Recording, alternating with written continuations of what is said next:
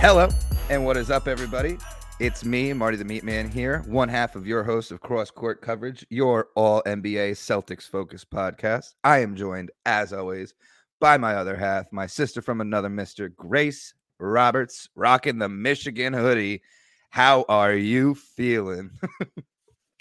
Feeling great. I am rocking my Michigan hoodie. Go Blue. I went to school here. Go Blue. But yes, I'm back at home in Maine, and I get all the local broadcasts, which is great. Not that I don't pay for Nice. NBA League Pass and get them anyway, but I am glad to be back and amongst my people, i.e., Boston sports fans. But great. How are you, Marty? I'm doing good. Doing well. Planning my trip to New York and, coordinating all that for the holiday season. It's weird having Christmas on a Monday this year, but whatever, we make do. I have True. Tuesday off, so I'll count my blessings. Slay! Yeah. But yeah, got to make the trip to New York and figure all that out. But excited to spend time with family and give everyone their gifts and everything. My wallet's been hemorrhaging, but at this point it's like, yay, everyone's gonna get something nice. Yep, that's what just yesterday. Shh, don't tell anybody. Everybody knows. I tweeted it. That I had not bought a single present. So I bought a bunch of stuff. Some of it is not great, but I bought a bunch of stuff and I ordered some stuff this morning, and I will just give an envelope and say, "This is what you're getting." It works. I mean, everything that I got, I have to give a shout out to Papa Bezos, the overseer of the world. He helped me find everything and get it here in lickety split time. Thank you, Prime. But yeah, I mean, I at this point, holiday shopping is one of my least favorite things in the world to do. Really? Just not because I don't like getting people gifts. I love getting people gifts. I love getting people a gift that like is special to them or like is the right thing for them. I love that aspect of it. But I hate the general populace and being in crowded spaces and around a whole bunch of people. Yo, that's real. And at this point in time in the year, it feels like everyone's just standing in aisles staring and has no purpose or direction. And I have to like bob and weave through, like I'm moving at New York speed, like New York City speed. And everyone's just like, oh, well, I can read the whole box of this pasta. I'm like, you don't need to. You just don't fucking need to. No, that's real. I went to the other day, like I was going to start my Christmas shopping a few days ago. I went to the Maine Mall, which for those of you who haven't been to the Maine Mall, in a word, it sucks. It's awful. It's the trashiest place you can possibly imagine. Everybody there, I feel awful there. I hate it. So I literally like wandered around for a while, and then I was like, I don't want to be here anymore. So I just left without buying anything. But oh god, it's also, I mean, for those of you who haven't been to Maine, we have like the one mall, the Maine Mall. The Maine Mall, which is kind of funny because it's Maine, but it's also the Maine Mall. Yeah, right? That's why every time, I don't know if I said this on this podcast or if I just thought about it. But whenever I type the word Maine, even if I'm you always type it with an E. Writing an essay or whatever, or a brief. But anyway, the Maine Mall is smaller than our LL Bean store because it's LL Bean. Yeah. Right. So if you're coming to Maine, recommendation, don't go to the Maine Mall. Go to LL Bean. But what if I don't need outdoorsy stuff or a flannel or a fleece? Better. And it's open 24/7, 365 days a year. There's nothing like going to LL Bean in the middle of the night on a fucking Tuesday just for no reason. Just gonna pop into LL Bean at 3 a.m. see what's going on. Unmatched aura. Wild. Why would they be open that late? They don't have locks on their doors. The only time they've ever closed was COVID. When COVID started, they closed. Really? and then eventually they What they have to reopened. like buy chains and padlocks because They they didn't did. have Like, locks that on the was like door. the headline and the picture on, like, the newspaper was, like, the door, like, chained up, dead ass. Locked for the first time ever. It was crazy. This is truly lockdown. LL Yep. Bean is closed. That was the sign. You know how some people say in, like, the South, like, to determine how bad a storm, you see how many Waffle Houses are closed? It's like, if LL Bean closes, that's fucked up. Something's wrong. What a barometer. What a gauge of bad times. That's funny. All right. Well, we got a little off on the stores and shopping and holiday spirit tangent, but also Merry Christmas and Happy Holidays to everyone. Holidays. So Yeah. this episode's dropping on Christmas Eve or Christmas Eve. Nope. Christmas Today's Eve. Christmas Eve. Today is Christmas Eve. Yep. You know, clocks, calendars, crazy. Don't understand them. But if you celebrate Christmas, if you celebrate Hanukkah, if you celebrate any other holiday, happy holidays, merry whatever. Merry whatever. Yeah. All of the above. And we do have NBA to talk about. I think that one thing I love about the NBA is like they're fully committed to these Christmas games. They are. And growing up, I thought it was weird. I was like, oh, they don't get to see their families and everything. And I'm like, oh, these players actually love the Christmas games. Like they're all for it. It's a big deal to play on Christmas. That's what I didn't get until I got older. Like they're like, no, it's like an honor to play on Christmas. I was like, oh, okay, well, cool. Then have your honor. It's gotta be especially good if it's a home game, you know, because then you really are. You just there, and then you get to go home with your family, and it's like, you know, another day at the office. Also, like you basically can be or are a gift to your fans as well. Because like if people go to those Christmas games, they're paying. That's probably their Christmas present or their Hanukkah present or whatever present. But that's probably their holiday present to go to that game. So you got to pop off because like you're like, wow, everyone's here because it's a gift, and I gotta show out and show up. Have they said or shown the Christmas jerseys this year? No, I don't think that they have. Oh, I hope they just don't do it. That's what I'm thinking. I'm thinking this year because of the IST and the city editions and everything. I think they're just like, we've given you enough curveballs. Just wear something you already have. Yeah. I mean, yeah, that's why when we did our ugliest jerseys episode, I was like, blanket statement, all the Christmas jerseys. They're ugly. Yeah. I mean, the worst Christmas jerseys are still back when we were doing t-shirt jerseys. That Christmas was awful because it was just like block color t-shirts with like a giant like neck to belly button logo of whatever team you're on. I was like, okay, this sucks. Like Santa did not deliver these jerseys. All right. Oh, no way. Well, anyway, hopefully they don't do that this year. I'll be happy then. Yeah. The Celtics play on Christmas. We have a game against the Lakers. Yeah, that makes sense. I mean, we could start off with that then. The Lakers, since the IST, are 1-5. They hung a banner and have only won one game since then. That's well, you know what happens when you get championship hangover, you know. Mid-season, you got a championship hangover. Like, maybe this is something we didn't think about, Adam. Like, I don't even care if the players fucking blame it on the IST. It's not the IST. They just suck. They're not that good. I mean, they don't. That's also fair. No, but they're like 10th. They are 10th in their conference, and they just hung a banner. And like the aesthetic on that is hilarious. For them to just go out and be like, "Look at what we did," and it's like, bro, you're not even gonna get the real, like you're a play-in team right now. I was gonna say, how fucking funny would it be if they don't even make the playoffs after winning the in-season tournament? That'd be funny as fuck. They would feed generations. That'd be great.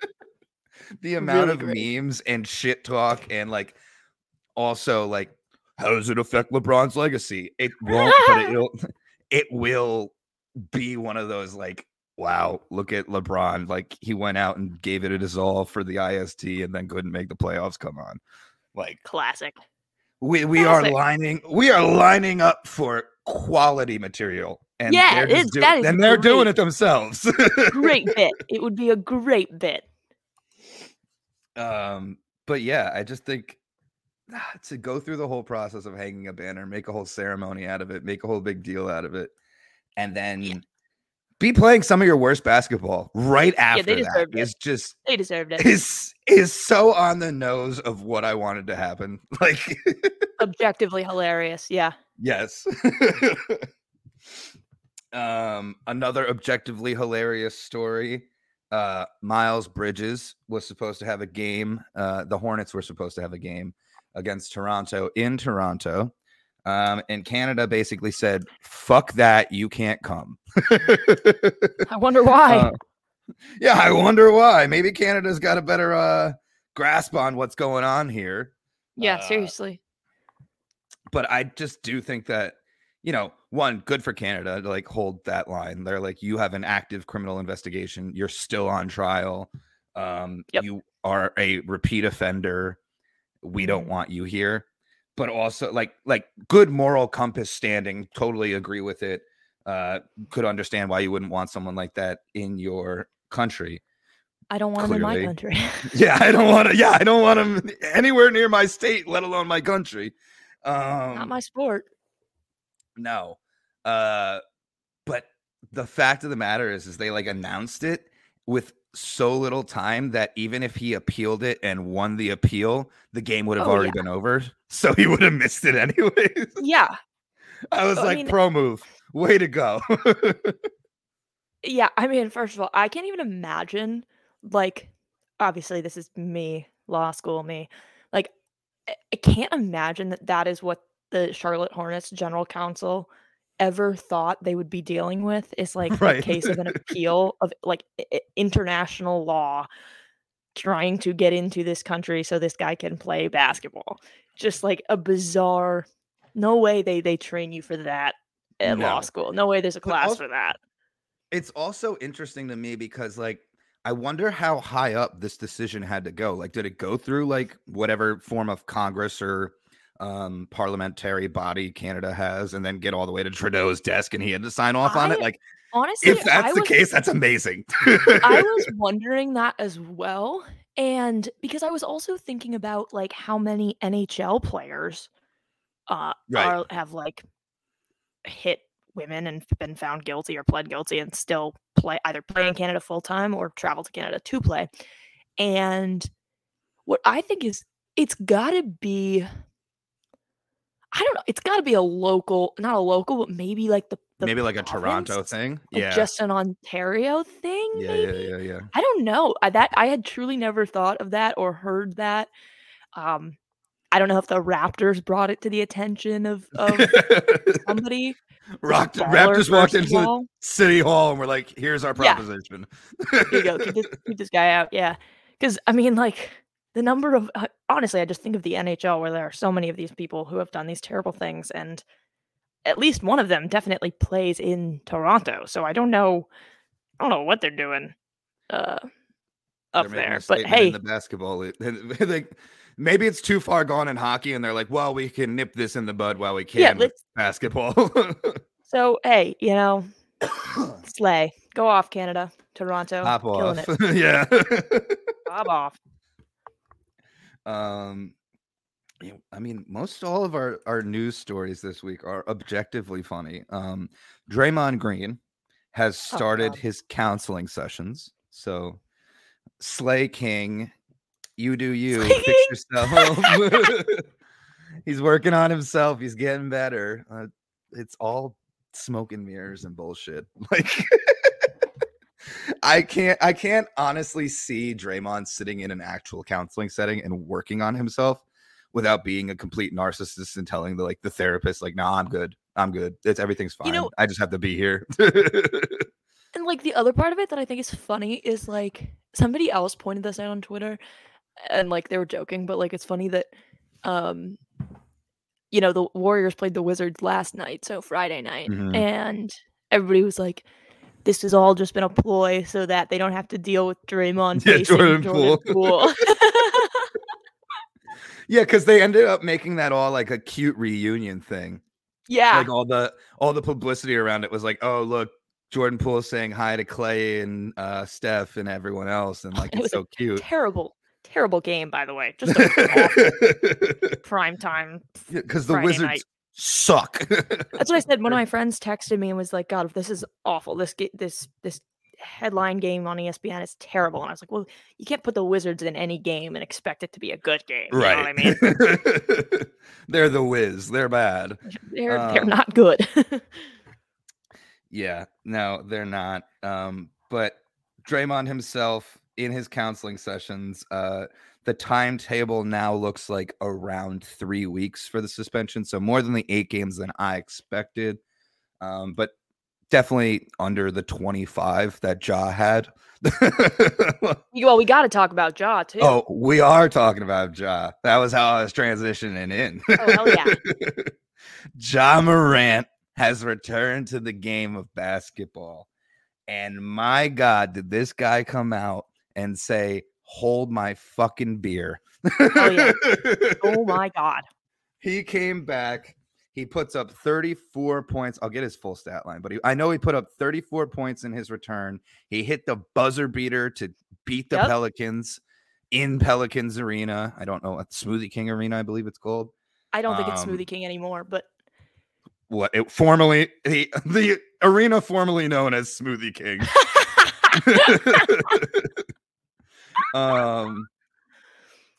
But yeah, no, the kid shows up, balls out. He played 35 minutes, 34 points, 6 rebounds, 8 assists, 1 block, 2 steals. Like, I mean, 5 turnovers isn't great, but he's getting back up to, basketball form. Yeah. And also, turnover stats, I'm always going to say that the person who has the ball the most is always going to turn it over. And as long as they, the ratio is fine, I'm not going to complain. I'm not going to complain about 5 turnovers if you hit the fucking buzzer beater to kill another team as well. Like, you could have had 20 turnovers. You won the game. Like, exactly. But then it is still Smoothie King Center, by the way. Nice. All right. His second game back was Thursday against the Pacers, a 20-point game, 8 assists, 5 rebounds, no blocks or steals this time, but still, Ja is back and he's winning games for the Grizzlies. And now they're in that interesting situation that we kind of alluded to at the beginning of the season. They've been bad, but now Ja is back and clearly showing that they can win with him. Yep. And I think that they can't fold this season. There's no point in folding or giving up. Like, just keep pushing forward. Like, lean on Ja. You're gonna get Marcus back soon. Like, make it work. Try and figure it out, because like Ja wants to go on a revenge tour. Ja wants to be in the playoffs. Ja wants to prove a fucking point, and he's going to, given the opportunity. Yeah, I mean, like, that's honestly, like, I mean, I love seeing Ja back. I love seeing him succeed. I think it's great. Great for the league. Great for he's obviously amazing the for Grizzlies. the sport. Yeah. Yeah. I mean, he's just an entertaining player to watch. If y'all haven't watched a lot of Ja Morant, just a great, great talent. But beyond that, I mean, we talked about how bad the Grizzlies were at first. And is it too late? I don't know. I don't want to believe that it is. Now they're certainly in a hole, but I think that we've seen now that they have the talent. I mean, they've beaten good teams now with Ja back, and I don't know. The Pacers and the Pelicans aren't anything to shake your tail at. That's not the phrase, but whatever. But I agree. I mean, those are 2 good teams. Like, I hope that it's not too late for them to dig themselves out, and I hope they keep pushing. I mean, anything can happen. Anything can happen. And I mean, like, well, not unless you're the Detroit Pistons. That's true. That is true. I mean, Detroit, that great segue, honestly. Thank Detroit is booty buns. I know I wanted to make like a whole Booty statement. buns. Straight booty cheeks. I know I wanted to make a whole point and a whole stand last week. I was trying to defend the Pistons. I was giving it all I could and being like, hey, let's talk about how bad the Spurs and the Wizards are, because the Pistons aren't the only bad team. And while that still holds true, the Pistons are currently on a 25-game losing streak. They are one away from tying the Cavaliers record of 26. And they play against Brooklyn today. So yesterday for you guys when you're listening. Play Brooklyn today on the 23rd and then play Brooklyn again on the 26th. So if they lose this back-to-back, they break the record. They have officially lost 27 games in a row and are the worst losing streak ever in NBA history. Wonder what the worst record, I guess, I mean, we haven't always played an 82-game season, but I wonder what the worst record is ever. I think the Cavs have it. I think in one of those years where they either got like Kyrie or Anthony Bennett, which ended up being like one of the worst first overall draft picks ever, but whatever. I think they might have had. I think they can beat this. The worst record is 34-48. That's the worst? That's what I'm saying. Oh, yeah. Wait. Let's see. Wait. Okay, 2000. It's the 2011. They said how does that even make that math doesn't make sense. So the 2000. This is the 2011-2012 Charlotte Bobcats. Okay. Considered to be the worst team of all time, the Bobcats failed to improve. Yeah. Oh, okay. So it was the previous season. They had a 34-48 record. And instead, the next year, in 2011-2012, set the record for the worst winning percentage in a season with .106 winning percentage.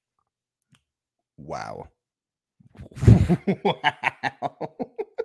That's bad. That's awful. Awful. That is terrible. Oh my God. So the record was, this is obviously, like I said, back in the different number of games. 7-59. Wow. Wow. That's bad. I mean, but the Pistons we're in the end of December and the Pistons only have 2 wins. Like, that's bad. And that's on pace to be that historically bad. Like, and objectively a worse winning percentage because now we play more games. Right. Exactly. Cade Cunningham, like, I feel bad for him because he's such a talent and he's kind of trapped on this team. But at the same time, he didn't choose this. But at the same time, like, he had a very, what I could consider dumb quote, like something you don't say when you're a 2-26 team. But he was like, we just aren't. We aren't a 2-26. We aren't that kind of basketball team. And it's like, unfortunately, bro, you literally are. I don't know how to tell you without just saying it directly right back to you, flipping what you said. But like, your record is 2-26. You guys are a 2-26 team. That's There's no arguing it.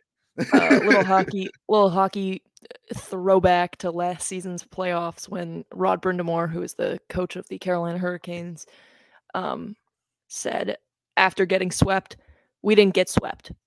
I don't know what you guys saw. We didn't get swept. You did. I understand. But you did. But you did. You really did.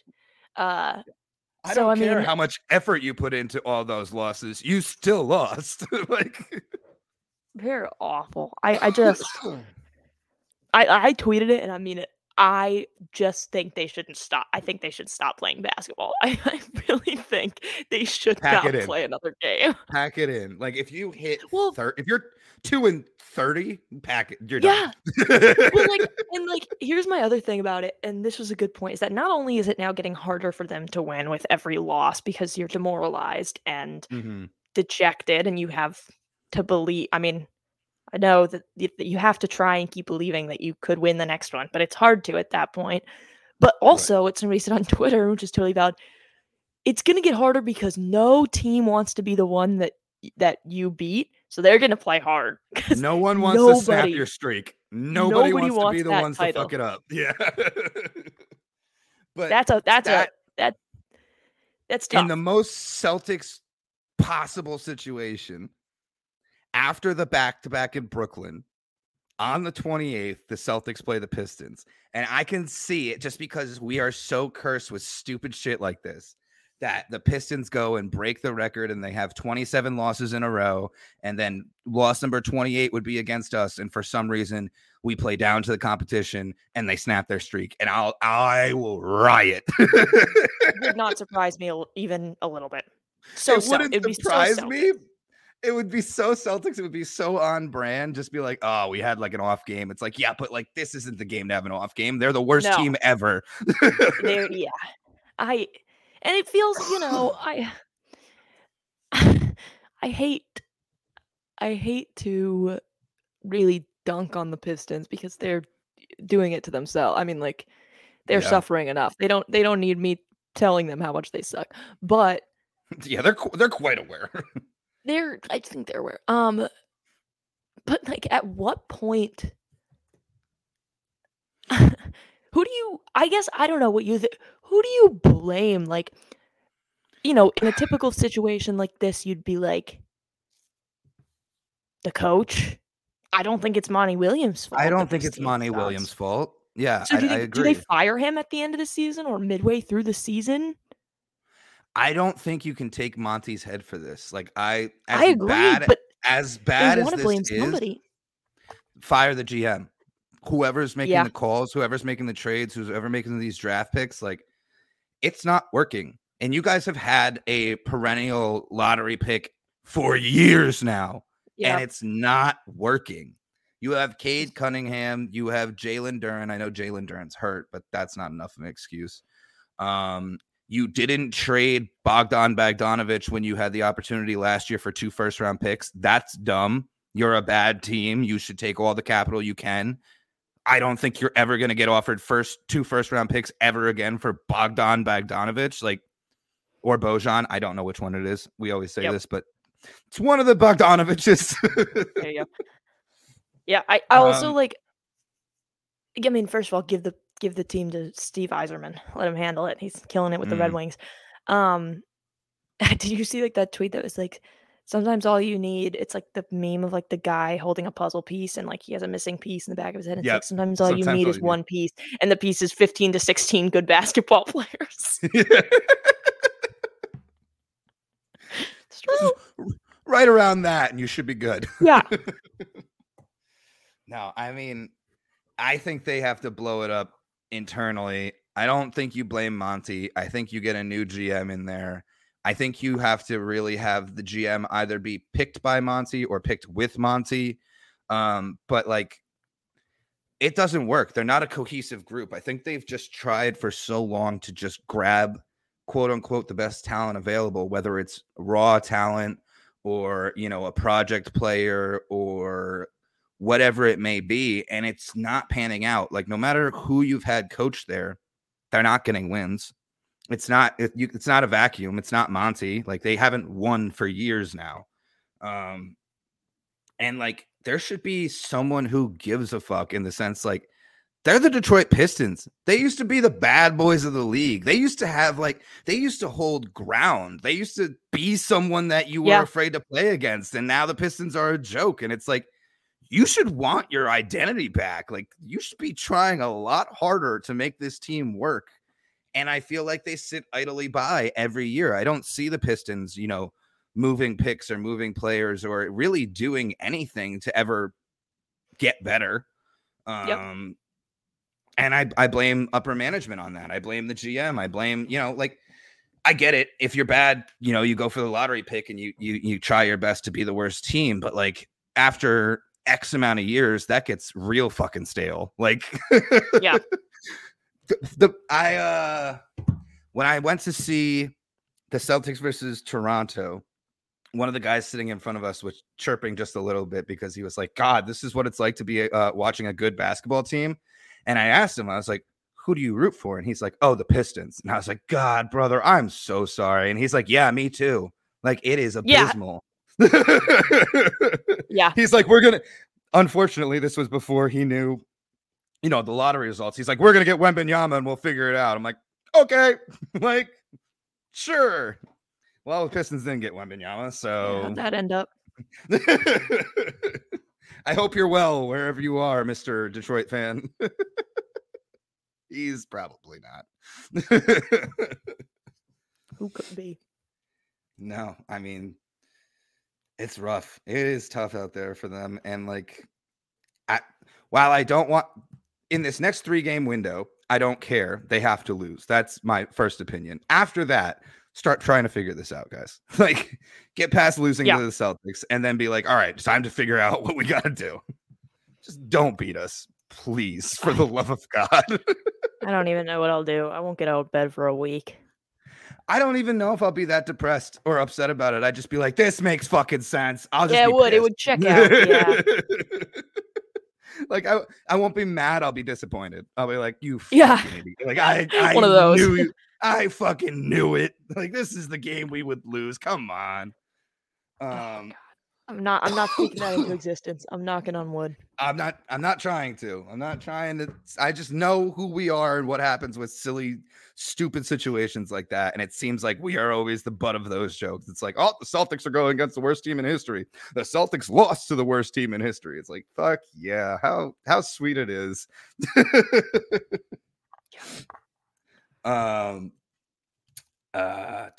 So then I guess more on the negative news side, we do have a couple quote unquote injury updates. I don't know why I quote unquote injuries, but whatever. they literally are injuries. They don't need quotes around them. But I guess one of the quote injury updates is just an injury continuation, if you will. Yes, that's true. So the quote unquote injury more applies to Mr. Benjamin Simmons, good friend, the man, friend of the pod. Friend of the pod. Has not played since November 6th. So that's 2 full months now. And is to be evaluated again in 2 weeks. So we will be in the new year. Still dealing with nerve irritation and back pain. And as Grace pointed out to me in the pre-show, he was quoted in saying, "This is the most frustrating part of my career or time of my career." Bro, what? This has been your whole fucking career. Like, this is consistent with every goddamn year. What do you mean this is the most frustrating part? The whole thing? Are you talking about from when you got drafted to now? Is that the part? Yep. Your time in the NBA has been frustrating, because that's what everyone who wanted to be a fan of you is thinking. Like, I don't know. Same old. Same old. It just sucks. Like, if you have to really dig deep and think back, but if you remember Ben Simmons actually playing, like, he was pretty good at basketball. Like, he was a talent. He was exciting to watch. He couldn't hit a shot, but everything else was cool. I remember the Sixers fans cheering every time he chucked up a 3-pointer, even though they knew it was gonna miss. But hell, we were happy he was putting it. They were happy that he was putting them up. Hey, no saying we. Remember, you can't say for your sports teams. Oh my god! Should we? Let's round up the injury real quick, and then I want to touch on that topic. Another annoying injury situation. Bradley Beal is going to be out for a few weeks with a right ankle injury. This is after missing like the start of the season with back pain. This is after, the Suns went and did everything to go get this guy and, build their big three. And it sucks for them. It sucks in like a basketball standpoint, as like, you want to see what that team is supposed to be. On paper, you're like, wow, that's exciting. We may never get to see it. Like, I think they've played 1 or 2 games together as their big three. And it's ridiculous. Like, it sucks for Brad. It sucks for Bradley Beal, not our Brad. It sucks for Bradley Beal. It sucks for, I don't really care that it sucks for KD. It sucks for Devin Booker. It sucks for the rest of the Suns, and the Suns fans. Cause you gave up Chris Paul, and I'm pretty sure they were, very pro Chris Paul the whole time he was there. But you gave up Chris Paul to, make this move to get this next step up kind of guy, and it just hasn't played out at all. That being said, him being unhealthy in the beginning of the season, as long as he stays healthy after that, could play out to being, really healthy for the playoffs and be a crazy thing. But as of right now, sucks. It's not great out there in Phoenix. I mean, I know they're winning games and everything, but you had a product that you were excited to see, and you haven't gotten a chance to see it. Yeah, I would be annoyed. Not mad at Bradley Beal, but like annoyed with the situation. Yeah, frustrated, not what you expected, but right. I mean, like you said it. I mean, the Suns aren't hurting terribly bad. Fucking Kevin Durant. KD's but cooking. Can't say anything against it. He's cooking. Doing what I hate Kevin Durant, but he's still one of those guys. He's in the MVP ladder, for God's sake. Maybe a placeholder. We say it every week, but he's there. And speaking of just Kevin Durant in general, kind of, I had said it on on All Goals No Misses. I was talking about how everybody will boo Kevin Durant when he goes back to OKC. But just the other day, there was a whole big standing ovation thing for Russell Westbrook when he returned to OKC because they love him. Love him hard because he's the guy. Yeah, he is. But anyway, yeah. I mean, the Suns aren't. If they were doing worse, then I'd be like, okay, this sucks for them. But I have a hard time having any sympathy for them just because they're the Suns. Right. But they're also doing fine. In a perfect world, yeah, they'd have Bradley Beal full health all the time, but sorry, you're stuck with just Devin Booker and Kevin Durant. Yeah, I mean, that's also yeah. Like you could have worse problems. You could be the Pistons. You could be Wemby's team. You could be.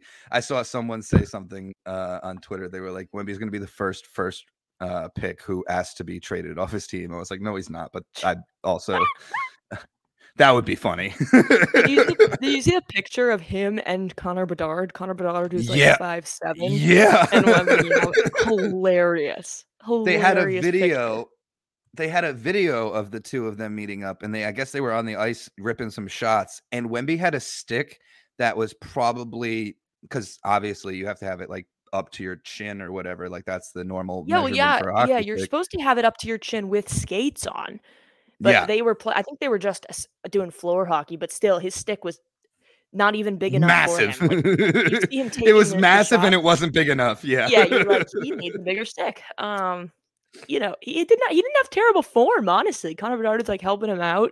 He looked okay out there, Yeah. I mean, no one will replace our gentle giant. And by gentle, I say that in the exact opposite meaning of the world. But Big Z, Zdeno Chara, like no one's going to be that guy on skates. But Wemby is like, if Chara and Wemby were on skates next to each other, Chara would have to look up. And that's crazy to me. Like that is just insane to me. Chara was 6'7" on skates or 6'8" on skates. That's nuts. Yeah. The final injury update, nothing major, I guess, because it's like one of those backup players, but also the situation sucks. Jericho Sims for the Knicks was Mitchell Robinson's replacement. Mitchell Robinson is out basically for the year because he had to have surgery. But Jericho Sims is going to be out for 2 weeks with an ankle injury. I know Julius Randle is playing like crazy, but that's a big hit to the Knicks to have both of their starting center and their backup center out. I wouldn't be surprised to see them slip. I know they've been playing decent basketball as of late, but it's tough when you have, two guys, when you have your main guy go down and the backup for the main guy goes down, you're like, okay, well, fuck that position, basically. Like we just have to slide Julius up to the center position and fill in everyone else below him. Yeah. Cool. Not that I feel bad for the Knicks. Like if the Knicks were to, fall in a hole of, a 27-game losing streak, I wouldn't shed a tear. That's okay. But that's just me being a Knicks hater. But on the topic, because you touched on it, the we thing. There was a tweet that was circulating around, and a whole bunch of my mutuals responded or quote tweeted it. A whole bunch of, I saw it on my timeline like 20 times. I was gonna chime in, and then I'm like, I've had this argument too many times. I don't need to just do it on the timeline. But stop saying we. You're not on the team. That sentiment is dumb. Just in general, I don't agree with that sentiment. One, because the fans are who pay the players. The fans are who pay the owners, the GMs, the merchandise, the tickets, all that. Like, we contribute to the team. $25 beers. Yeah, the $25 beer. Like, that was almost everyone's response. It's like, I bought a beer for $30. I'm part of the team. Put my name in the fucking locker room. You're not taking that away from me. But also just like, the general the general like concept, that's the word I was looking for. General concept of like, we as sports fans, or we as fans of a team, and saying we when a team loses or wins or whatever. Like, fans are invested, fans are involved, fans are part of the game, at the game. We're part of the game watching the game at home. We're part of the game talking about the game on social media and on a podcast like this. We are part of the team in a sense. Like, I'm not saying I'm on the Celtics payroll. God, I would love to be. Yeah, real. If anyone's listening, like, hey, I'll take some Celtics money. Don't worry. But I just think it's silly. I think if you are one of those people who hold so steadfast that if a sports fan says we and refers to their team, like, it's stupid or dumb, or like you don't like it, like, who hurt you? Why can't you find enjoyment in the simple things? Like, this is just such a minute detail of someone's pitch or idea or sentence, and you're like, oh, well, you said we, so I don't believe you. It's like, bro, like, okay, like, what the fuck? Yeah, and I mean, like, the whole idea also, like, that is the allure of sports, is that, like, you claim a team and you become invested in their success and disappointed in their failures, because that's that's the reason that sports has any entertainment value. I mean, it wouldn't, if we were just, watching it just to see what happens. I mean, just like fuck around and watch these players ball out. The whole point is that we care that much. So, like, I just think that it's also just stupid. If you're a sports fan who's, suggesting that we shouldn't say we when we refer to a team. First of all, what a silly, stupid thing to be upset about, number one. Number two, I mean, it's just like, well, then you're missing the whole point, It's like, that is the point. Right. And that's why they make so much money. It's a sports team. It is a sports, it is a collective, and it starts with the players. That's the core team. Then you go out to the coaches, and then you go out to the assistants and the trainers, and then you go out to the GMs and the owners, and then you go out to the general populace. I have been a fan of the Celtics since like the early. Sup, fire truck. I was wondering what that was. I wasn't sure if it was here, if it was. No, it's on my side. Oh.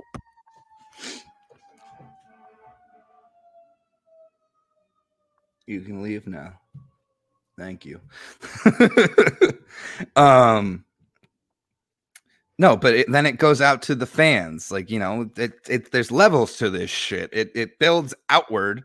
And I've been a fan of the Celtics since the early thousands. I've put in years of, rooting for this team, feeling bad when we lose, feeling good when we win, and like getting emotionally connected to the players that are on the roster or the players that get traded away. Like, if you're not emotionally invested in sports, I can understand, the not wanting to say we, or the feeling that people shouldn't say we. But like you said, the whole allure of sports is that it is created to bring you in. It is created to get you emotionally invested in a city and in the Seinfeld joke is what I always go back to, which is funny, but Seinfeld's always like, you don't really care who's on the team. You're just really rooting for clothes against other clothes. Because like year in and year out, the players may change, but you're still rooting for those specific jerseys. And I'm like, you're right. Like, I don't really care who dresses up as a Celtic. I'm rooting for them, whether we're good or bad. Like, it is what it is. But like that, I'm emotionally invested in that. I care. Like, I'm excited when a game is on. I'm excited when we win. I'm sad when we lose. Like, that's just, you know, if you latch on to anything in life, if you have a hobby, if you have any kind of interest and you latch on to it, and then, you know, it ends up becoming an emotional investment. And why are we knocking people for that? Like, I don't get it. I feel like it's, you know, a bitter way to look at sports. It's a bitter way to like converse with people. And also just like a loser's mentality, loser's argument when you're like, oh, well, I don't want to listen to your opinion because you said we. It's like, bro, like, does that just mean every other point I made was good? Like, is that what are you saying that without saying that? But I will always argue that, you know, and my friends have done it for a million years, and I've seen it on the internet, and, you know, it is what it is, but there will always be people who are against the we thing. And I'm here to bang the drum and say, we the fans, we the people, we the team. Like, come on. I'm gonna keep saying it. Sorry. It's not going to change. Like, go ahead. Keep trying to make that point. You're not going to change people's, you know, perspective on it. It's just not one of those things. What was I going to jump into? I thought I was going to springboard that into something else, but I don't have a good segue. So we'll just jump into we rhymes with MVP. Yes. And we can talk about the MVP ladder. Not much change since last week.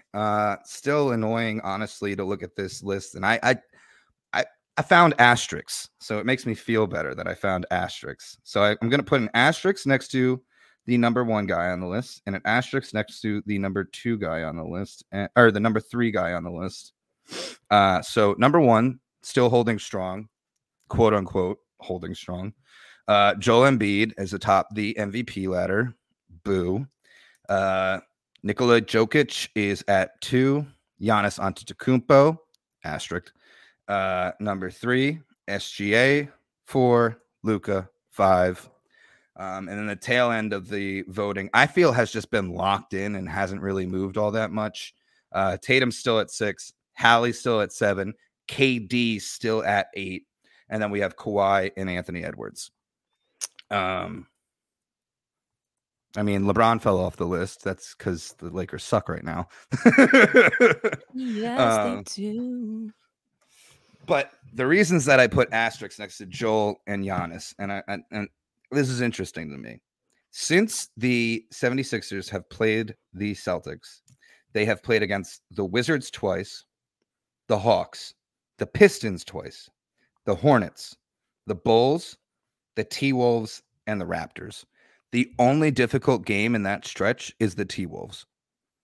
If you want to like say that Joel Embiid is like, you know, a game breaker or going crazy, give me a better lineup of competition than what I just read off. Like, come on, man. Yeah. Like, obviously you're having an MVP 2-week stretch when you're playing the Wizards twice, the Pistons twice, the Hawks, the Hornets, the Bulls, the Raptors. Like, those teams are ass. Obviously you're going to be putting up MVP numbers. I'd be putting up MVP numbers. And then for Giannis, since he's played the Celtics, Giannis, whatever, Giannis, fake nice, go freak out over a basketball. You can't be in the MVP race if you go chase a basketball. You lose your MVP credit. That's just my opinion. But since he played the Celtics, they played against the Wizards, the Trailblazers, the Heat, the Bulls twice, the Hawks, the Knicks, the Pacers twice, the Pistons, the Rockets, the Spurs, and the Magic.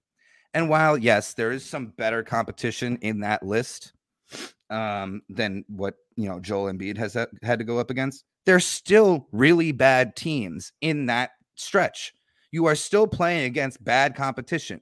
You are one of the perennial best players in the league. I get that. And yes, you should be putting up MVP numbers against the Wizards, the Blazers, the Bulls twice, not the Pacers, the Pistons, even the Knicks. Like, if it makes sense that you guys are standing atop the MVP ladder when you're playing dog shit teams. Tatum's been going up against heavy hitters for the last 2-3 weeks and still playing fine, still playing well, still playing good. But they're like, oh, it's not MVP numbers. It's like, no shit. We have to fight for wins. We're not out here in a game where we show up and basically are gifted 25 free points before the ball's even tipped off, because that's how bad. Yeah, right. Like, we're fighting for wins. We're playing against good competition. Like, I just hate when you look at like these stretches, and that's why Joel Embiid jumped Joker, and that's why Giannis has jumped SGA, Luka, Tatum, Hallie, KD in like the last 2 weeks. It's like they're not playing good guys, but that shouldn't make you the MVP. You're valuable because you can beat up on the bad teams in the league. Good job. Like, you're doing what you're expected. You are a good team or a good player playing against bad talent. I don't know. I have an issue, especially this year, with the MVP ladder. And the more we talk about it, the more I get frustrated, because I'm like, what does most valuable player really fucking mean? Because I don't understand it anymore. Yeah, no, that's true. And, you know, and I've seen a lot of discourse on Twitter about it. And I think that, you know, you especially see it in last week with Embiid's schedule. Like, I still maintain that I think Jokic is more deserving of the MVP right now. I also think he was more deserving last year, but that's beside the point. But, you know, it's hard when they do these, you know, week to week or month to month re-racks of the fucking MVP ladder, because you do sort of miss out. It feels like they're not weighing that. Do you know what I mean? Like, it just feels like they're reading the stat line and just fucking whatever. They're not adding context to it. They're just looking at the stat line.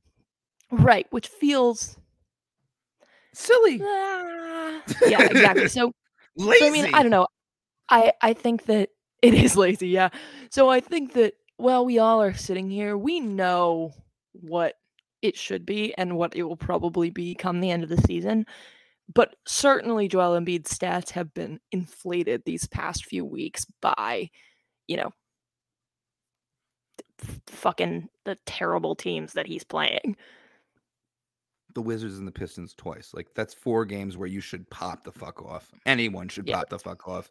Like, Peyton Pritchard should pop off in those games. Like, are we going to put him in the MVP conversation? No. Like, come on.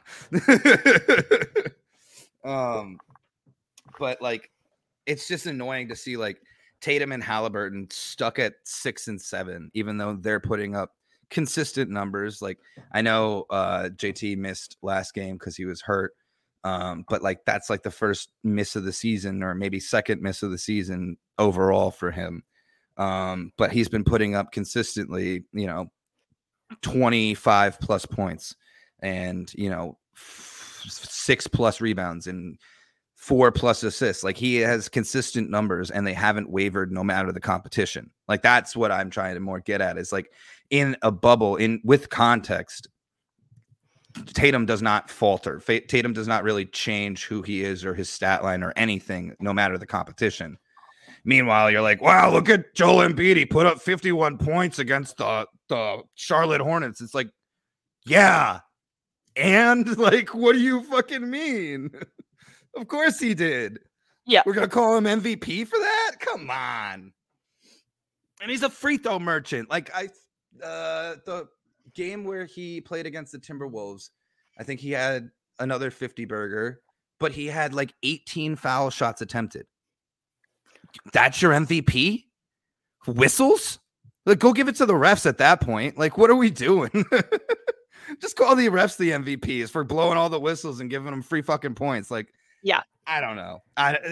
There's got to be more context. There's got to be more weight to like the way people play, or like the quality of points. Like, if you're hitting 17 free throws, like, cool, yeah, that's 17 points, but they're free throws. That means like either the ref whistled in your favor, or you're forcing or you're flopping or whatever, but like you're building that into your game and banking on it to be like who you are. Like I don't like that Giannis and Embiid go to the line so much and then call themselves MVPs. Like just do it on the floor.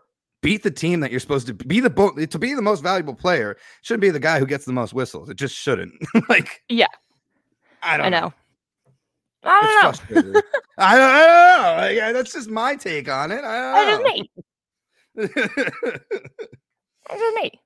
It's just me. But like, I don't know. I would happily slide Joker back up to 1. I'd give SGA the credit that he deserves and put him at 2 right now because of the fair. Quality way that he plays basketball. I'd move Tatum up. I'd move Hallie up. Like I don't think that they're really looking, and like you said, I think they're looking at the stats. I think they're just being like, wow, look at this, look at the numbers, look at the averages, look at the blah blah blah. Like, but it's right. We don't play basketball in a void. We don't just play basketball where numbers are the only thing we look at, because wins and losses matter, and who you're playing matters. Like the strength of schedule matters. Right. I don't know. It's annoying. We're until Joel, whatever, and Giannis fall down, I'm gonna be hitting the same drum over and over and over again because it's annoying to see them parked at the top of this list, acting like they are the MVP or acting like they are MVP quality players when I really don't think they are. And that's the point I wanted to drive home. The MVP ladder right now is bullshit. Yeah, for real. You can quote me. The rookie ladder, on the other hand, not as much bullshit. Pretty accurate. The one thing I will say is that we have to get into the debate of player stats versus team stats, because right now Wemby's back on top. Then it's Chet, then Jamie Jaquez, then Brandon Miller, and then Asar Thompson. Fuck B Miller, get him off the list. Like he shouldn't even be considered for the rookie of the year, but whatever. But Wemby and the Spurs suck. Wemby doesn't suck, but the Spurs around him suck. And I get it. He's playing great basketball. He's a very strong rookie. He's putting up good numbers. I get that. And I totally can see him in the ladder. But to put him at 1 versus Chet, while the Thunder are, a good team and rolling, you have SGA in the MVP ladder for a specific reason. And you have Chet in the rookie ladder saying that those two players are really balling out. There isn't a Wemby teammate on any list or any notoriety or any, I don't know if they're getting an all-star votes or anything like that, but like, it's just Wemby. And does that make you the most valuable player? To your team, yes. To the most valuable rookie in the league, though, I don't know. Like, I get it. I was a Wemby doubter in the beginning of the year, but I've left that point. He's a good basketball player. He is talented. He's a freak physically. And, he brings something that the Spurs needed. And he is a great rookie, and he's good for the game. And hats off to Wemby. I was wrong. I'll eat that. But do I think you're rookie of the year right now? Maybe get more than 5 wins. Maybe like, change a couple games. Maybe, help your team's overall standings. And I could argue more for Wemby being the guy. But right now, with Chet, being who he is and having not the same stat line, but a similar stat line, I'd argue that Chet should be on top. I mean, what do you think? I mean, it goes back to the age-old same thing we talk about with the MVP ladder, same thing we talk about with any individual award, is how much are we weighing A, the success of your team, and B, whether or not your stats are inflated because there's nobody else on your team that is right good. And so I can't I wouldn't downplay, and you're not downplaying, I'm not saying you are, but what Wembanyama's doing. Mhm. Because I guess my problem is that even though, yes, that's an issue, like, whether or not the team around you is bad or good, but like, then we're sort of like negating. At what point do we stop negating that? Like, at what Right. point do we say, okay, he's actually good and he's just especially good because nobody else on his team can get any points? Whereas instead we're saying, okay, he's just okay on a terrible, On a terrible bad team. team. Right. Because otherwise then you're like, then a person like Wembanyama who just happens to be on a shitty team could never in theory win if we can't draw that line. So Right. I mean, it's close. He's on the edge for me where I'm almost like, okay, let's surround him with some better players. But then on the other hand, you surround him with better players, maybe he does even better. His stats go Right. up. He gets more assists. I guess you wouldn't really get more rebounds in theory because your team's making more shots and they can get rebounds. But more points, maybe people who can feed him better. So Right. I'm okay with it. Obviously, like, it would be more compelling if the Spurs were a little bit more successful. Right. But it is hard to compare them. And obviously, we've talked a lot about the Chet, is he a real rookie asterisk thing, Yep. which It's an also plays interesting. in, I think. Just because, like, I think people would get pretty pissed and will get pretty pissed if Chet wins it just for Yeah, that because then reason. you'll always have the argument, oh well, he wasn't really a rookie, and it's like, yeah, Right, I exactly. understand where you're coming from, I understand the argument, but like, this is the rules, this is the confines of the award and everything. Like, we just got to play with what we got. Like, we can't just Yeah. rewrite the rules. Yeah, I mean, so essentially what we just said is because Wemby's team sucks and because Chet isn't really a rookie, that Jamie Jaquez is rookie of the year. Yeah.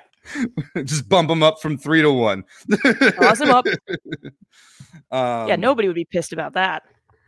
no, I mean, I would, only because he was like my number one prospect for the Celtics and we didn't get him. But I am happy to see that he is balling out. What do they call him? They call him Juan Wick, which is an all-time nickname. That's funny. That's good. I was like, Yep. that's amazing. But he's balling out. I mean, Chet's balling out. Wemby's balling out. Like, the top three of the rookie ladder, if I just look at them as players, like, I agree with it. I would say that these rookies are really, making an effort. One, successfully making that effort. Two, and three, they are bettering their team. Whether it's Wemby on a bad team, and even though he's bettering the team, they can't get wins. That's not on him. I don't think that's on Pop. I think that's just all right, we were bad for a whole bunch of years and we have a process, and now we got who we want as the core. Let's figure it out. I think, within the next, I wouldn't even say like more than 3 years. I think within this Pop contract, because he was supposed to retire and he signed a 4-year extension, I can see them coming back to the playoffs. I can see them having this down year, getting one good pick, and then doing stuff in the offseason to retool and revitalize this team and be a playoff contender. And Right. that's like the one thing that I can say is like, yes, they have a bad record, but like the future is bright for them. It's not exactly a Piston situation where you're like, we don't know what the fuck works. We don't know if we can keep rolling with Cade or we can keep rolling with the rookies that we got or whatever. We don't really know who we are or what our identity is. The Spurs are more like, okay, we suck right now, but like, it's Wemby and Sohan's team and we'll build around them. Right, exactly. Yeah,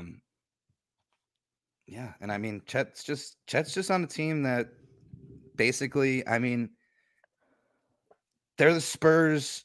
2 years ago, they were the Spurs now. Now they're, on the up and up. They're SGA's paying off. Chet is paying off. The guy who shall not be named is, good at basketball. Right. I'll leave it at that. But like, those were all enough. draft picks. Yeah. They were all draft picks and, players that, they had to roll the dice on and ended up working out. And I see that timeline basically playing out in the near future for the Spurs. So Wemby at 1, debatable, but I don't hate it. I only hate it because of how much I thought it was not going to play out, and he's making me eat my words. But you know what, Wembanyama? Respect. I like your game. You're a cool kid. Keep doing what you do. Keep freaking out, being an alien. Like he's fun. I like him. You know, he's fun. He's cute. He's He's excited to be here. He's got a quiet, cute personality. He's excited to be here. Like I'm okay with it. Like he doesn't seem fake nice, so we can keep believing and trusting that he is going to just be Wemby, and not have like a Giannis villain arc. But whatever. Hey, Giannis is a bad dude. He's a dickhead. And that is a point that I am sticking with. We know it is. Speaking of awards or accolades or honors, the nominees for the Hall of Fame have come out. The 2008 Redeem Team among them, Vince Carter among them, Bill Laimbeer, Jerry West among them. Jerry West as a contributor, as a contributor, not a coach, I don't know what that means. Yeah. There were also 2 women nominated for the contributor title, but again, we don't know what that means. I don't. How do you become a Hall of Fame contributor to the league? I don't know. I don't know the framework of that accolade. Yep. If I podcast enough about the Celtics, can I get the contributor award? Because like I'll get in the Hall of we'll do what we gotta do to get in the Hall of Fame. Yeah, real. Contributing to the sport. The Redeem Team is interesting to me. I remember how big of a deal that was. Were you watching basketball yet or no? In 08? In 2008? I was hardly forming sentences yet. No, I'm just kidding. Right. I mean, that was the year the Celtics won the NBA championship, so I cared a little bit. Correct. Fair enough. Yep, that makes sense. But I could not tell you anything about the Redeem Team. There's a great documentary, or I guess no, I think it's a documentary, not a docuseries. But there's a great documentary on Netflix about it, and it was basically like 30? No, it's like that, but it was like a Netflix produced kind of thing. But that was when we played against Spain in the finals. And that was when they had the Gasol brothers, when they were crazy good. The 08 Redeem Team, coached by Coach K. Go Duke. Duke Blue Devils. I'll keep it up. Team consisted of Carlos Boozer, Jason Kidd, LeBron James, Deron Williams, Michael Redd, Dwayne Wade, Kobe Bryant, Dwight Howard, Chris Bosh, Chris Paul, Tayshaun Prince, and Carmelo Anthony. Like, and in 08, like all those guys were in the. I mean, LeBron's still playing in 2023, but it's true. All those guys, like in either the prime of their career or heading towards their peak, like. It's crazy, that roster, what they had. It's crazy. Honestly, the Spain team that they had the Gasol brothers, both Paul and Mark. And that was when Isn't Mark was still crazy good. Whatever. I don't know. I have no idea. I used to call him Pau. I don't know. Pau could be. Yeah, Pau Gasol. Jose Calderon. They had a good Spanish team. Now it's headed by like the Herman Gomez brothers, and it's like, oh, that's a little depressing, but whatever. To go from the Gasol brothers to the Herman Gomez brothers is a little different. Yes. But it would be cool to see them in the Hall of Fame, just because it was like we hadn't been successful in the Olympics since Michael, and now they had the LeBron, Kobe, Carmelo like trio, and they were like, we're going to redeem it. This is the Redeem Team. And it almost didn't work. And in the documentary, they go over like how Kobe wouldn't talk to anybody like at all. and he would just show up at the gym at like 3 a.m. And then people were like, oh, I guess we're going to start showing up at the gym at 3 a.m. And they just all kind of bought into the dude.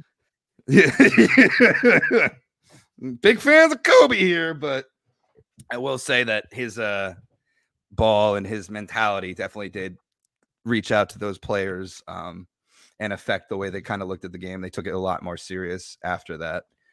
And then, I don't know what Jerry West's accolades for a contributor are. So I can't. Yeah, he contributed.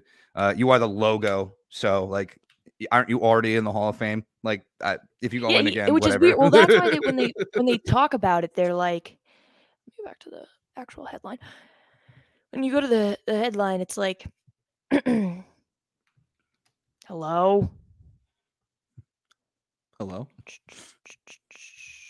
Hall of Fame announces nominees for class of 2024. Vince Carter and the 2008 Olympic Redeem Team headline the first time nominees for the Hall of Fame. Mm-hmm. The idea that you can get in more than once is silly to me, but it's beside the point. Yeah. Like, you're already in. What do you need to go in for again? Just add more to the plaque. Like, for contributing. Didn't you see that? Put stuff underneath the plaque that already exists. Yeah, real. VC belongs in the Hall of Fame. I don't care if, you want to argue that he never got a ring or that, he wasn't very much on successful teams for his career. VC, if you ask anyone who their favorite dunks are from or who their favorite highlight moments are from, a lot of people are going to say Vince Carter. Absolutely. Lot of people are going to say Vince Carter because the guy went out and showed out and played ball in an exciting and entertaining way. I will argue that VC kind of changed the game because he brought hype back to, something that was not necessarily dying because dunking has been in the league, but it was pretty much just like, oh yeah, the big men are going to do a little standing dunk and drop it in. And he's like, no, I'm going to jump from the foul line and throw it between my legs and then slam it home. And this is just a regular season game. And everyone's like, wait, what the fuck is this guy doing? Turned heads, made people pay attention to the Raptors. All around teammate, all around NBA guy. And, for that and everything that he's done, VC should be in a no question, unanimous ballot. That's just my argument. I don't have an argument against him. I don't think that there's anything that you can say besides the lack of rings. And even then it's there's plenty of guys in the Hall of Fame without rings. Exactly. Charles Barkley, 0 rings, Hall of Famer. But we love Chuck. But to beat home the drum that Shaq always hits. How many rings you got? How many rings you got, Chuck? How many, 0? Oh, okay. Yeah, I agree. I mean, I think that Vince Carter, probably we all saw this coming. I just think that because I think so much of in addition to being a great player, you're totally right with the entertainment value that I think he added to the league and always added. I'm not just going to throw around change the landscape of the game, but certainly drew a lot of people to the sport, made a lot of people interested, and left a lasting imprint. Like you said, people will always talk about Vince Carter's highlight dunks. We'll always talk about the way that he played. So I think that it's a good thing. I love to see it. Good dude, I think. As far as we know. As far as we know. Can never tell these days. But yeah, I think that it's pretty cool. And there are also a couple of women on there. I'm gonna be honest, guys. I don't know who they are, but I imagine they were really good at. They're contributors basketball. to the league, and for them to be, even considered for the Hall of Fame, they obviously did something for the game. Again, both Grace and I can't speak to who they are or what they did, but they're nominated for Hall of Fame for a reason. I can tell you they'd smoke both Marty and me in anything. Sort of ever. It doesn't even have to be basketball. Put anything out there that we would still lose. Yeah.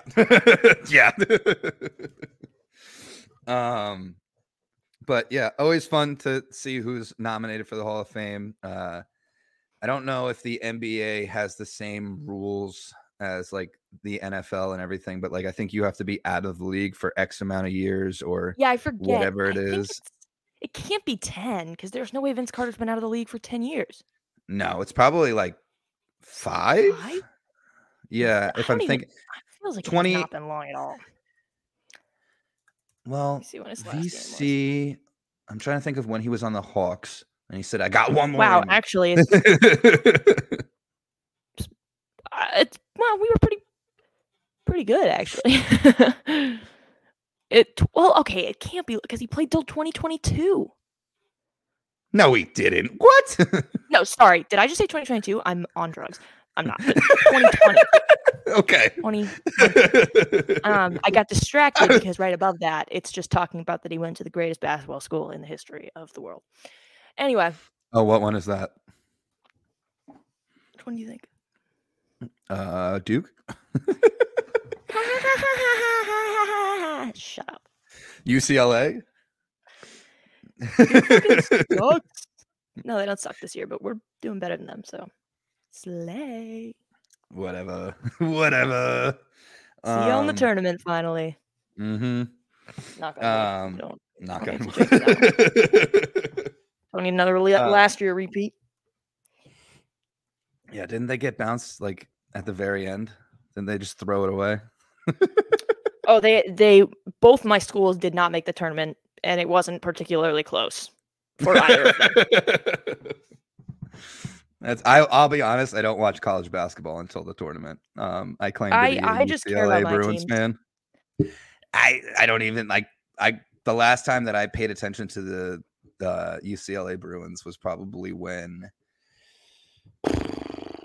I'm trying to think of the last big name. It was when Jabari Parker was on the Duke Blue. No, he was on the Duke Blue Devils, but they were playing against. It was a game at MSG before the tournament kicked off, and it was Duke versus UCLA, and I watched it at USC. And I remember just rooting against Jabari Parker, but I can't even tell you who was on the UCLA team.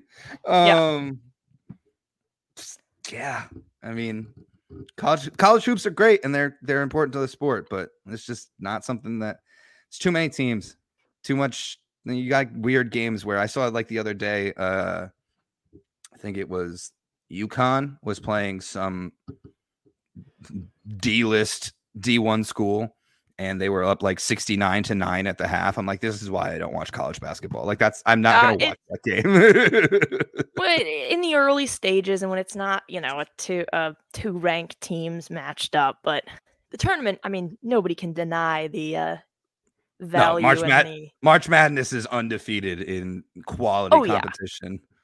Yeah. But I'll never understand the people who are like, my father is one of these people who are like, I prefer I prefer college basketball to the NBA. I just don't get that. So many people have that opinion. That's like a very common opinion that people have. So I'll go out on a limb and say that all college sports are lesser than the major sports, and obviously that seems like a low-hanging fruit, but like I more mean in the sense that like especially I mean, it happens in basketball. I just said 69-9 at the half. UConn, ends up winning that game by $1 billion. But you get games like that, or like especially in football, like they don't play defense in college football. So it's like, you get games where it's like 70 to like 50, and I'm like, you're missing half the sport. Like we need people to actually play defense, or people to be like, the competition to be equal and have some parity. But like. My major drawback to college sports is that there's no draft system or anything. It's just like, oh, this school has notoriety, therefore they're going to get the 5-star recruits. And it's like, so the same schools are always going to be good. And I'm like, well, then how fun is that for someone who likes a small market team? I mean, Davidson was put on the map by Steph Curry, but who has come from Davidson since then? Nobody. Like, he didn't do enough for that school to like, make them get 5-star recruits all the time and everything like that. So I just think and it's especially, I mean, I'm, I obviously have the advantage of having gone to 2 of those schools that are in the vacuum and are always getting the good players Yeah. because they're good schools for basketball. And in general, they're good schools. I don't know why I said it like that. They're good schools. The way I said it, like they're good schools for basketball. No. But so I have that going for me. So that's why I think I have a little bit more investment, just because I'm like, any excuse I have to talk about the schools I went to, I take it. Yeah, and I don't You didn't know? knock that. I understand like college pride and everything like that. And I think honestly, you are one of the few people I know who get to tout that. I mean, 2 schools. But Yeah, also exactly. just get to tout like, I went to this school and they also kick ass at sports. Like, that's awesome. But like, so I can say we, bitch. Take that. yeah. Take that away from me. You very much can say we for UNC. Yeah, my college Michigan. tuition paid for those recruits.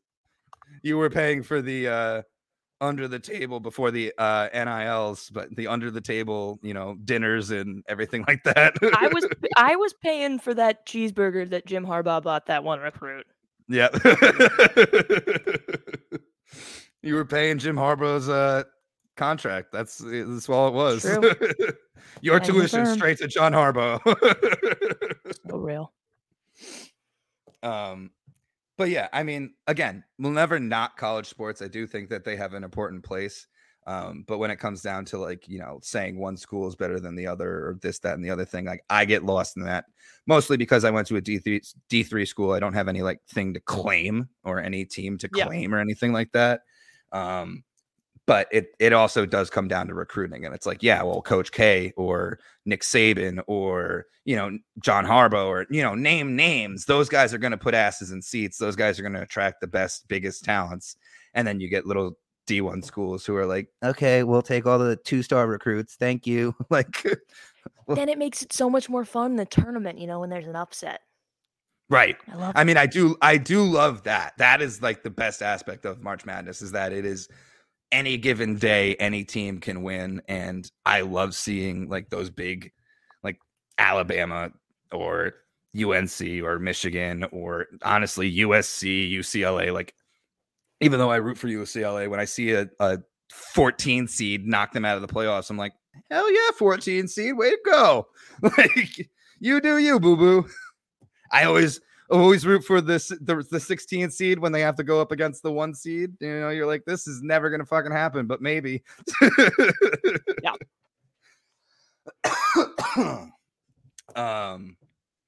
But lastly, I think we just, got to dive into what everyone, really listens for, what everyone's here for. The Celtics, the last time we left you, had a game against the Magic.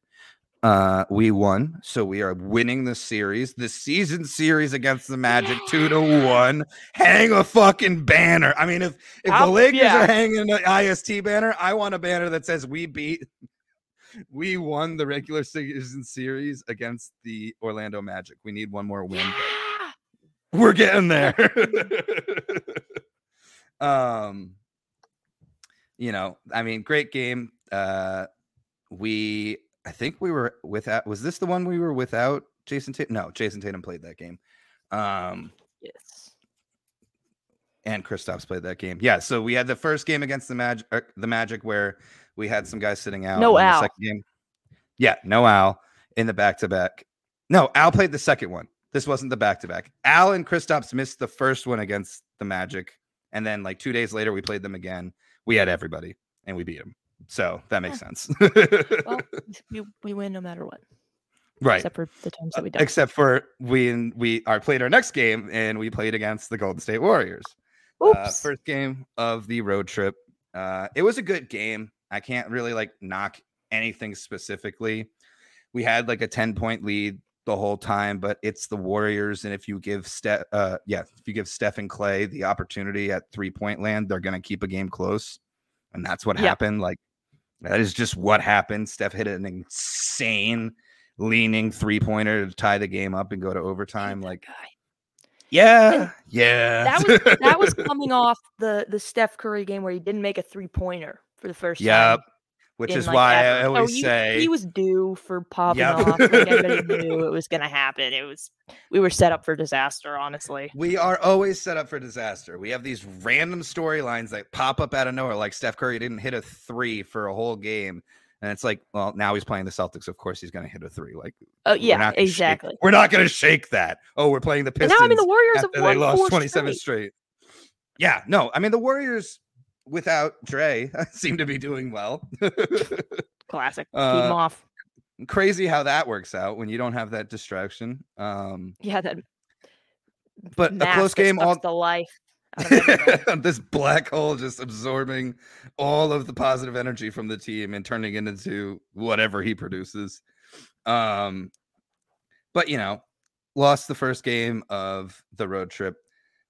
It was a good game. We were ahead by like 10 the whole time, went to overtime, and then the Warriors turned it on. Like the overtime bell rang and they were like, yep, we're fucking closing this. And it just went off. And it's like, all right. Like, you guys came out for overtime and played way harder. So I don't have any like negative notes or anything to like bash the team for. We're going to lose games like that. It's only our 6th loss on the season. Like, everyone wanted to start to say the sky was falling. If you were on Twitter, like, get over it. I didn't know that losing 6 games eliminated us from the playoffs. Like, come on. But we bounced back. We had a game the very next night. We played against the Kings and we won 144-119. De'Aaron Fox put up like 29 points, like going off of memory, not off of looking at stats for whatever reason, but like 29 points, 8 assists, like 6 rebounds. Like, he had a stat line and it was his birthday, and like, good for De'Aaron Fox, but like at the same time, he balled out and we still beat them. So it's like, yes, we are playing good teams and we are competing well against good teams. And that is what I was alluding to in the MVP talks, but like also the quality and the strength of our schedule is difficult. And the Celtics have been proving, I mean, they did it 21 times and lost only 6 times. Like, we can beat the best of the best and we can compete with the best of the best. And even if we're going to lose to the best of the best, it takes an overtime effort, or it takes, everyone playing out of their mind, or it takes, Aaron Nesmith having a career game. Like, come on. We are a good team. We are very much poised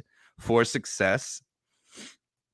Yeah. And I mean, I also want to give massive props to Joe Mazzulla and Porzingis, but Mazzulla especially, who really exploited the matchup between Sabonis and Porzingis. Yeah. And I mean, it was great because, I mean, Sabonis, phenomenal, first of all. But I mean, you see that's a large part why De'Aaron Fox had such a big game, because Sabonis wasn't having as good of a game because he was pretty locked down. Shout out Porzingis for the defense. And also because, I mean, he was just outmatched. I mean, it was clear from the opening tip-off, and they took it, that it was going to be a lopsided matchup between the two of them, which is exactly what we needed. And got it. And then we smoked them. I mean, the Kings are good. The Kings are a very good team. A very good team, and we smoked them. Pounded them. Like, we put up 144. We in Sacktown. in the Beam Arena. Or was it the next game without JT? I don't know. JT was out that game. That was without Jason Tatum. Yep. And JB was showing the crowd his left hand. Yep. Every time he scored. Look at this. Hey, I can use this. But no, I mean, that also, you can't forget to mention in that game, I think it was the first time in either a long time or the first time, or like one of the few times in NBA history that 5 players on a team scored over 20 points. You had Jaylen Brown with 28, Kristaps with 24, Drew with 21, Derek Wright with 28, Peyton Pritchard with 20. Like, come on. Like, this team, when it works crazy good. And it's a beautiful thing to see. And that's a game where you don't have Tatum and everyone still showed up. Everyone did their job. And we won by 20 to a team that usually beats teams by 20. So, we have a game today against the geriatrics. Sorry, the Clippers. We get to say hi to Russ and Kawhi, and Paul George. I don't know why I call him Paul. The younger team versus the older team. Harden, don't forget Harden, friend of the pod. Sorry, James. Clippers are hot as of late, though, so that's a little annoying. Not a fan of like playing teams as they're heating up, but it is what it is. We got a afternoon game. I believe it's 3:30 today, so it'll be yesterday for you guys. We'll see how the Celtics stack up. KP is out. Cornette is out. Mihalchuk is questionable, and Jason Tatum is questionable. So this is going to be another one of those games where we have key players either out or playing a little hobbled. We got to step up. We got to keep doing what we've been doing successfully and proving that the roster that we've constructed with 6 starters can survive missing 1 or 2 of them, because that is what this team needs to do. Not everyone's going to be healthy at all times. They're just not. Right. And you just got to roll with the punches. And so far this season, push comes to shove, like we're 21-6. That's fucking great. And we've had games where KP's out. We've had games where JB had to sit, or Al and KP are out, or any mix of that. And it's just good to see, one, the situational awareness that Joe Mazzulla has and the way that he's been coaching these boys, but also just the way that they step up when someone is out or injured. And that's been what we were a little afraid of in the beginning of the season. I know that me and Grace both talked about it, but to see it play out, step up, next man up kind of mentality. Yeah, I mean, I think that and we expected that, and we knew going in that we were going to have to see that on display. And I've been impressed so far. I mean, with, the King, I think the win against the Kings was just the first example of it, of you don't have your star and you see these players step in. I mean, Derek White's been just popping off. I mean, phenomenal. Can't say no good things. That's my all-star. That's my MVP, honestly. Yeah, if y'all haven't voted for the Celtics, everybody in the fucking starting you 5, have your duty to do the right thing and vote for the Celtics starting 5. But at any rate, yeah, I mean, I think that especially when you have, because I'm still a little bit, like, our depth is it's all right. It's not great. You get past 7. Yeah. And you're like, I could see, we can put the stars back in now. But I mean, I think that we have been seeing a display of exactly what we wanted to see early in. This is still fairly early in the season, and to be seeing it at this level, knock on wood, I think bodes well going forward, because now we have the time to ensure that everything runs smoothly. If, God forbid, somebody is hurt come the end of the season, come close to playoff time, we can, sit back and feel comfortable that we have the capacity to still overcome that, which is all I could ever ask for from this team. Correct. Yeah, no, I mean, and it speaks volumes. I'll say it again, to the way that Joe coaches, to the way that Joe leads these guys, to the way that Joe leads this team is, next man up. Everyone's important. There's going to be opportunities for everyone. People get hurt. People, it is part of basketball. And luckily, knock on wood, it's all been short stints. It's all been maybe 1 game, maybe 2 games that people miss and then they come back. I think KP had the longest absence of 4 games when he had the calf tightness. But this team is rolling. This team has proven that, matchups right now really don't matter. We come and play good basketball against everyone. I think our only ugly loss, or the only loss that I really am annoyed about, is the one against Charlotte. And that was weeks ago. That was a long time ago in the sense of basketball. We're not even at the midway mark, and we still don't have double-digit losses. Again, knocking on wood, but we're rolling. This team is good. The Celtics are great. Joe's coaching well. The players are buying in, and the chemistry. Shout out to KP. KP's right. The chemistry just keeps getting better. Like I said it at the beginning of the season. I was like, you guys look pretty, on and together and working out. But somehow, some way, this chemistry just keeps getting pumped up every game. Just one game, one piece at a time. It seems like they're just like figuring it out, and it's a beautiful thing to see. 21-6 going into January is a great thing. I think that, we can beat the Clippers. I don't think that they're going to give us too much of a headache, but at the same time, Kawhi did sit for the first time this season last game. And that's almost like, oh, is Kawhi, waiting to be healthy against us? But whatever. We'll see how that plays out. A little strategic sitting, but whatever. But the Celtics play today against the Clippers. They play Christmas Day against the Lakers. They play the 28th against the Pistons and the 29th against the Raptors. Looking forward at that schedule. Like, is it not 4-0? Like, we're not dropping a game to the Lakers. It's just not happening. No. We better not drop a game to the Pistons. And we better not drop a game to the Raptors. Like, the game that I question the most, honestly, is today's game against the Clippers, just to see how we stack up. But, I think if we run a little faster than them, we play a little harder, their legs will catch up to them. Their age will catch up to them.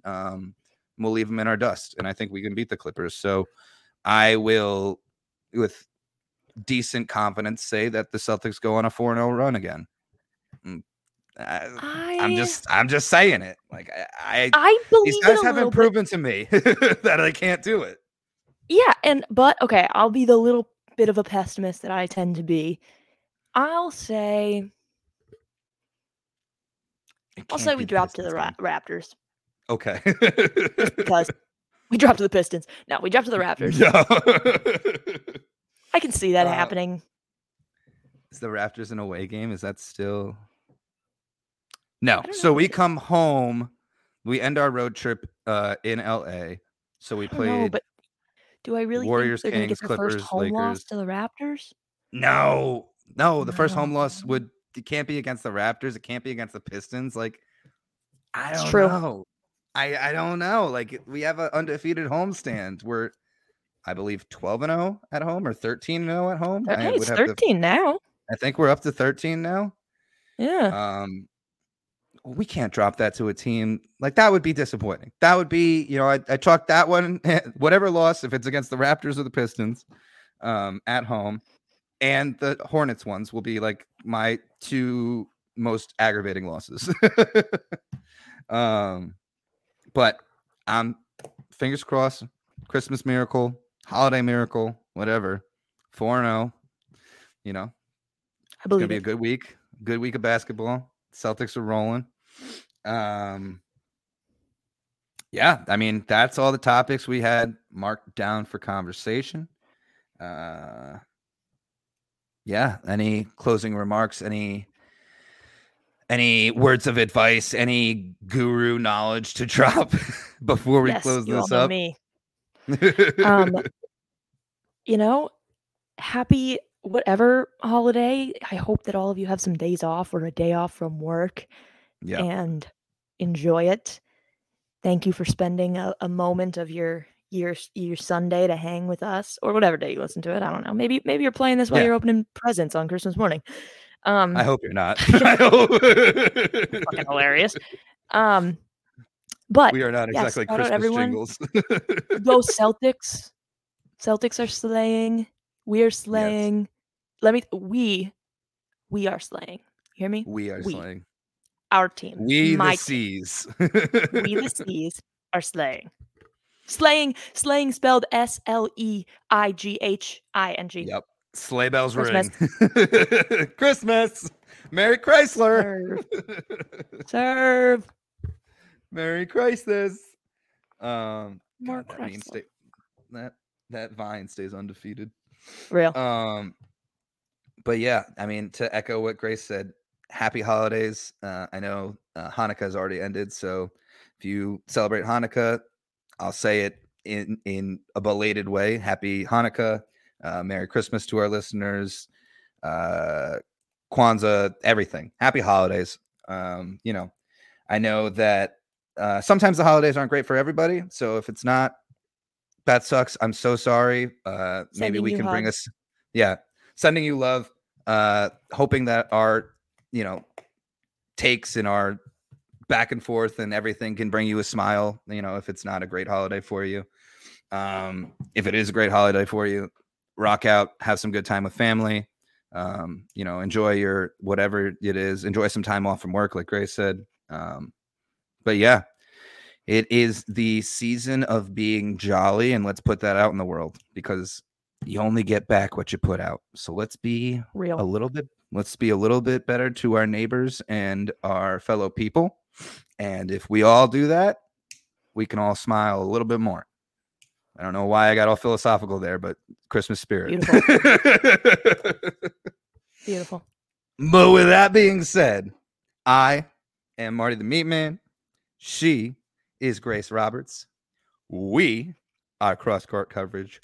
We are the Boston Celtics. We are 21-6. We are undefeated at home. We have a game against the Clippers today, then the Lakers on Christmas, and then the really, really bad Pistons, and then the pretty bad Raptors. It's looking good. The new year is coming. New year, same seas. As always, go Celtics, or go fuck yourself. Peace. Peace.